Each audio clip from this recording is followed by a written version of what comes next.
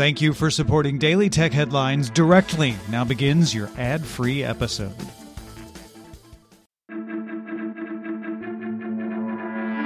These are the Daily Tech Headlines for Tuesday, July 20th, 2021. I'm Rich Stroffolino. Dish Network signed a $5 billion non-exclusive network services agreement with AT&T to provide 4G and 5G services to Dish over the next 10 years.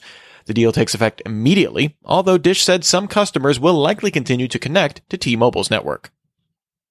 Warner Media will launch the streaming news service CNN Plus in the U.S. sometime after the first of the year, 2022, but no word on how much it will cost yet, although it will not include a free ad-supported tier. CNN Plus will include original, live, and on-demand programming separate from existing CNN channels, as well as access to past season of CNN shows. The Austrian Supreme Court referred 4 questions on Facebook's data collection policies to the Court of Justice of the European Union related to an ongoing civil case by privacy activist Max Schrems. The court questions Facebook changing the terms for users giving consent to processing data for personalized ads to a contractual agreement once GDPR regulations came into effect in 2018. The Austrian Supreme Court questions if this sudden shift could undermine the protections of GDPR regulations.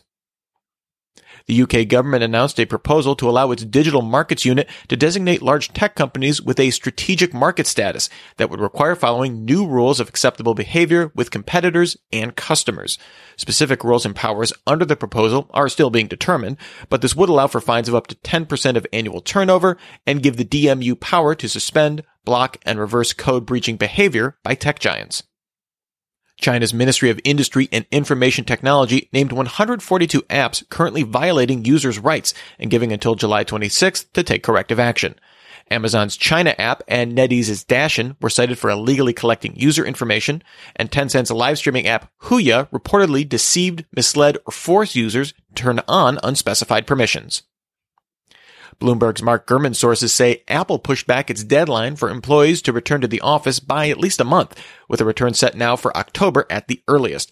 The delay is reportedly due to a resurgence of COVID variants. A data analysis by the European Automobile Manufacturers Association found that 70% of all EV charging stations in the EU are located in the Netherlands, France, and Germany.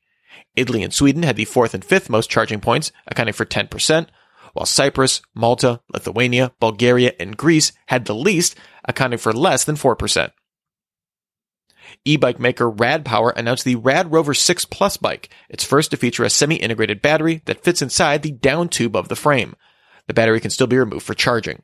The Rad Rover 6 costs $1,999, available for pre-order now and shipping September 21st. Uber doubled the number of service areas for its grocery delivery service, now serving over 400 cities, including San Francisco, New York, and Washington, D.C. This expansion was partially driven by a partnership with Albertsons brands of over 1,200 grocery stores in the U.S., as well as partnerships with other regional chains. Samsung announced an updated version of the wall display, now with half the depth of last year's model, a 120Hz refresh rate, and able to be scaled to a 1,000-inch display at up to 16K resolution.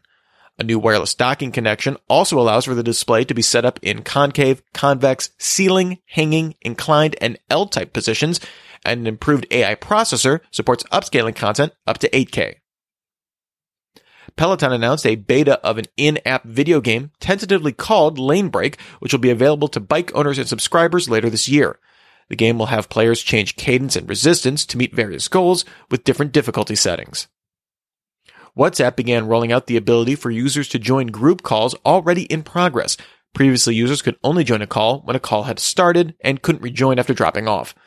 Users will have to be invited to a call to join one already in progress, with group calls showing a list of all users currently on and invited to the call.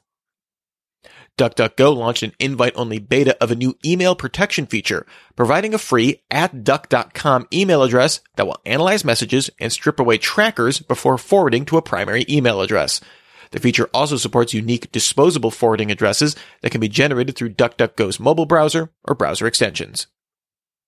Starting next year, Verizon will start preloading Android messages as the default messaging app on Android.